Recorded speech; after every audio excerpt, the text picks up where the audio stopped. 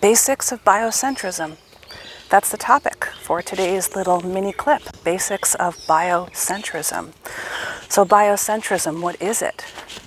Very different than the paradigm that we're taught to believe nowadays. It almost gets, I would say, more Talmudic, Extian, whatever word you want to use, anti-Dharmic by the day. I'm witnessing it all the time, and I'm also witnessing these thought patterns in a lot of people who, say they're not Extian, say they're not religious, whatever you want to say, and well, the thought processes, the ideology is still deeply rooted in something that is anti-Dharmic and essentially anti-eternal truth, because that's what Dharma means. Dharma does not mean sin. So many of these words of our ancestors, of our lineage, have been corrupted and inverted and perverted by the Skeksis, no less. So what is biocentrism? The unfolding miracle of life. So biocentrism is from a Greek word. Bios means life, and kentron means center, so it's life center, right? It's an ethical point of view that extends inherent value to all living things. And this is very different than the vegan value, which pretends to do that, but actually promotes suffering for humans. It's the antithesis of ahimsa. Real ahimsa, which means, no suffering of essentially yourself, as opposed to the Zayo Hindu Talmudi version, which means that one would be living on a diet of vegetation and stuff like that.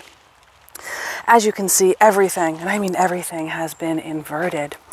So it's a point of view, an ethical point of view that extends inherent value to all living things. It is an understanding of how the earth works, particularly as it relates to its biosphere or biodiversity. That stands in contrast to anthropocentrism, which centers on the value of humans. And not to say humans don't have value, they certainly and totally do, but I think that this anthropocentrism ideology is really probably the genesis for a lot of this industrial society that we see, and then we see so many deleterious side effects, not just from what it's decimating the earth with, but also in the thought processes of other humans. Maybe persons or people would be better. I consider that you have to be a human, or you have to have a biocentric perspective or worldview to be a human, otherwise you're just a person. And that's a legal word, person. Just like parent is a legal word as well. The term biocentrism encompasses all environmental ethics that, quote, extend the status of moral object from human beings to all living things in nature. Biocentric ethics calls for a rethinking of a relationship between humans and nature. It states that nature does not exist simply to be used or consumed by humans, but the humans are simply one species among many, and that, because we are part of an ecosystem, any actions which negatively affect the living systems of which we are a part adversely affect us as well, whether we maintain a biocentric worldview or not. So even if you don't care about this type of stuff, it still affects all of us. And the vegan ideology is that we humans, or people, in their case, persons, are not part of this cycle of life. Somehow, we are just completely and totally exempt. That sounds like a lot of chutzpah, personally, to me. Biocentrists observe that all species have inherent value and that humans are not, quote, superior to other species in a moral or ethical sense. And what does this really mean? This could probably mean a lot of things to a lot of different people, but I take it to mean not something like humans are, let's say, lesser intelligent or anything like that, because I certainly don't think that. Some say we're the only ones that are sentient. Some say animals are sentient. Some say plants are sentient. This could be a huge conversation, just this one little line right here. But I take it to mean that we don't have the right to do something that will decimate the planet, essentially, decimate Earth. I take it to mean that. I don't take it to mean that, everyone's equal, so we shouldn't eat meat, therefore that's the ethical version of biocentrism. I see it to mean that it doesn't give us the right to do stuff that may decimate the habitat of another human or animals or something like that. And we want to basically strive to have the earth be in its most brilliance all the time. Like right now I'm hiking, everything is so lush. I mean, this is one of the best places that I like to come to, a place that I actually record a lot of these little things. And about the only thing that's done here to this place is a little bit of mulch. Like a little bit of mulch is added to the path just because it gets a little kind of wet and swampy and things like that. But that is it. Like this place is brimming with life. I just saw a squirrel take off. I mean, there's so much life in here. That's what I'm talking about when I'm talking about the biocentric view. Just having this, I guess you'd say, this fondness or this love, this eternal truth for the environment, and not thinking like, here's like some Zio sludge, like vegan Talmudi stuff. The idea of cutting down a tree, or trees, even worse, and putting up solar panels, like that somehow is going to help us when the trees provide natural cooling, natural shade, they're part of the environment. Or you get even worse with these people who have these ideas that actually think a tree could be racist, because maybe it was in the land where maybe whites lived at one point, or maybe someone they didn't like was hung by it, so that makes the tree racist. I mean, we have some really, I wouldn't even call them ideas because they're just Zio sludge type of thought processes that people have, but it really comes from a true divorce, I think, of being one with the natural world. And I think that's really where the roots of XDianity come in. Although, you know, some XDians may say, hey, I like nature and all of this, you know, whatever, that's cool. But I really think it's a divorce from the communion that we naturally have, you know, with this world. I see it time and time again. So frustrating, to be honest with you, especially when you see it in people who you think should know better. But, you know, I mean, these ideologies are one hell of a drug. I mean, I would argue that the ideology of Abrahamism is probably one of the strongest drugs or poisons ever been used on our people and, you know, other people as well, or humans rather. Wow, I mean, someone could probably be using all the substances out there, plant medicine or, you know, illicit, and probably still have more clarity than people who are caught up in that Zio sludge ideology. So what are the four main pillars of a biocentric outlook? Here they are. Humans and other species are members of Earth's community. That's number one. Number two, all species are part of a system of interdependence. Number three, all living organisms pursue their own, quote, good in their own ways, and that is true. So, you know, a fox getting into the hen house, fantastic for the fox, not so good for the hens, right? Number four, human beings are not inherently superior to other living things. And like I said, I took this to mean, this is my interpretation, of course, that we don't have the right to just chop and slice and dice down a rainforest because we want to, I don't know, do something to rape the land and take the resources, right? Oh, wow, I think I just saw a frog. That was pretty cool. Again, this place is just teeming with all different types of life. And when you factor in things like bacteria, I mean, there could be thousands of little life forms, little critters just all around here. I mean, wow. And remember, of course, with this Oid AI, you know, germ theory, Talmudic belief system, they want to decimate all life, not just human life, all life. Because remember, all these things, they cause dis-ease, right? Of course, that's a hollow hoax. Their ideologies and, quote, treatments cause dis-ease. Wow, another frog. Pretty cool. There's so many animals here. It's so great to see. So those are the four perspectives, or four main pillars, rather, of the biocentric outlook. And a little bit more about a perspective on it. So moment to moment, the world is kept alive only by bacteria doing the basic work of life. Oh my God, bacteria, right? Which no one else can do, and by maintaining relationships more complex than we can ever understand.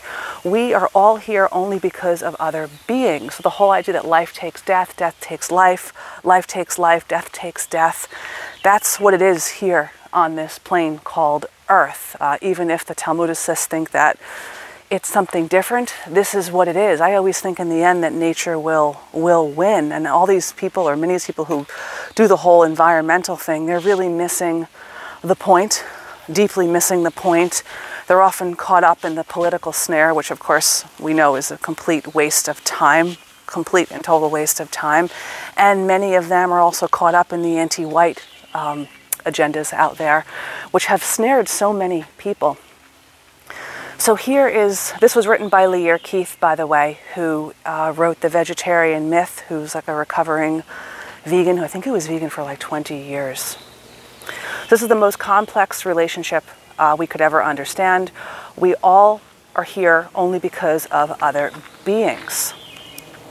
The mechanistic paradigm of Western, quote, science, I wouldn't even justify it by calling it science because we surely know it is not, cannot explain living communities, which are always built from relationship between the part and the whole. The word used to define communities, living communities, is non-fractionability. The mechanistic mind is also wrong across geologic time. Quote, scientists and lay people alike have tried to draw a line between life and inanimate matter. Chemists, for instance, divide their field into the organic and inorganic. Organic matter is that which is produced by the, quote, vital chemistry of the living creatures. Inorganic refers to the forms of matter which interdependently of the operation of living beings, like rocks and metals and minerals and water, for instance, are considered inorganic. But given a few billion years, rock will become living creatures. I'm not so sure if I believe that, who will eventually get pressed back into rock. And with a few plate shifts, the sediment of the ocean floor built from the bodies of sea creatures will become dry land. This person believes in the whole out of Africa thing, so that's a major miasmic lens to have on, but I'll go on. That land, comprised of those compressed dead bodies, is once more taken up by the living creatures. Russian scientist V.I. Verdansky called life on Earth a disperse of rock.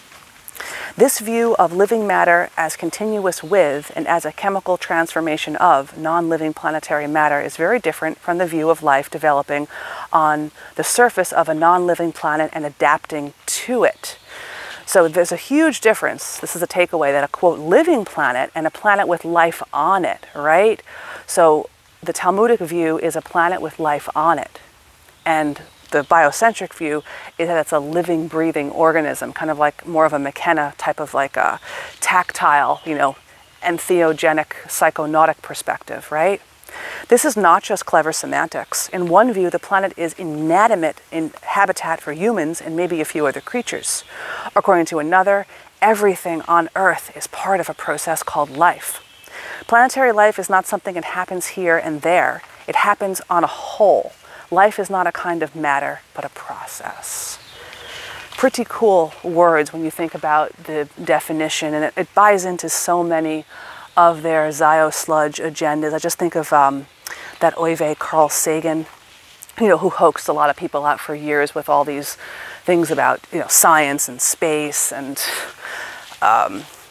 out of Africa and all this just absolute Zio-sludge, probably just one of their paid actors, that all we are was just a little speck in the whole universe. I mean, how reductionist, how, just belittling and small producing is a view like that. No wonder people have such a low opinion of themselves, low feelings for themselves, if you're going to believe just some disgusting sludge like that, or believe that if you eat something on a certain day, you're going to go somewhere fiery. Now I was realizing that there was a reason in public school growing up why they always offered cheese pizza on Friday, right? I was actually having this conversation with someone else the other day, and they're like, yeah, wow. So there's all these little subtle things in the culture. And of course, public fool is a huge part of the culture. I wish I had not gone there, albeit I did, meet some good friends that I'm still friends with today from going there. But there's so much of this in the culture that is just, it's really against nature, which is against Dharma, which is against the eternal truth, right? Because what's more true than the natural world? You can't fake this. You can't fuck around with this, right? Like I've heard people say before, like science or, quote, scientism really, with the S being the dollar sign, tries to explain and, deduce and use this reductionist type of, kosher salad theory and way of talking, just twaddling on incessantly about just all the sludge you can imagine.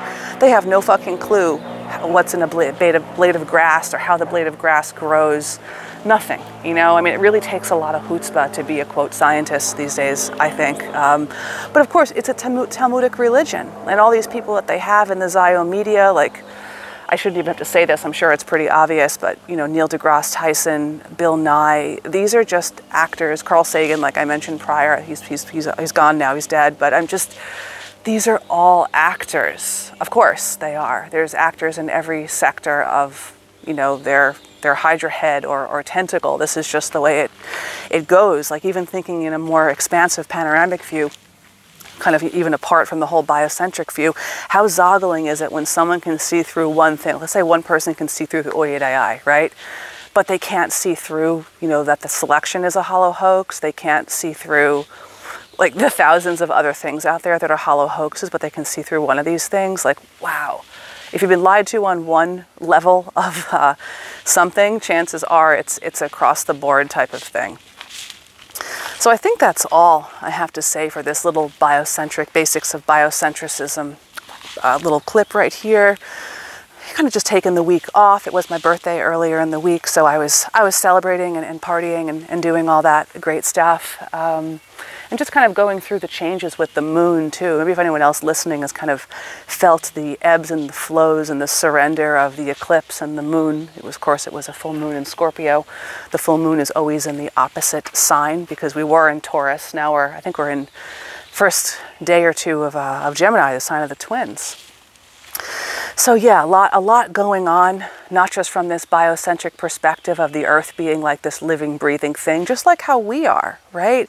It's kind of this reductionist view that we're just like a meat skeleton with all these viruses attaching itself and attacking us. Like that's essentially the view that a lot of these Talmudicists, remember a Talmudicist is anyone who's on the Dharmic path. To me, maybe that's an intense perspective to have, but I think it's the correct one, and I think we should always set the bar really high. I think that's a really good thing, especially as Aryans, to set that bar high. Aryan means star or noble, so we should definitely live up to that.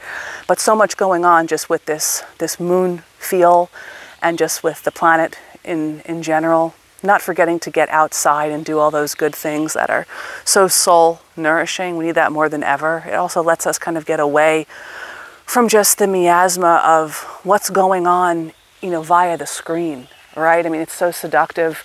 I suggest limiting one's time with all that type of stuff or streamlining it intensely to what you want to see. I've heard people say before that when you're recovering from trauma that, taking in lots of anti-social media can actually be re-traumatizing. It's not good for the feminine mind either. It's kind of a very yang thing. Not to say that the guys should use it and it will make them more yang. It's not the yang that we want. The yang that we want is coming from lifting weights and eating steak and making love and doing things like that. So I think I'll leave it at that for today's little clip. I hope that was easy listening, some good little philosophical thoughts, and I'm going to continue on this great walk that I'm taking. I've got a lot of walking to do, or not a lot of walking to do, depending on what I want to do. It's pretty early here by me, so I got up early. I had my smoothie bowl and my chicken sausage and my tea with collagen and pearl, and now I'm here. Enjoying the walk, enjoying life, and enjoying just being alive. Just living on this plane and enjoying being part of this living, breathing thing called Earth. All right, everybody. Until we meet again, which will probably be in just a couple of days when I do a live show on female sexuality. I think it's going to be called "Sexuality is Medicine" or something like that, because we get such a distorted and perverse view of what sex is via the Talmudic culture, and it really is medicine. Of course, it can be the opposite too, but it's medicine, just like having a biocentric worldview, being on a Dharmic path, even these little clips. I consider all of this to be a form of medicine. So until next time, everybody, have a groovy Sunday.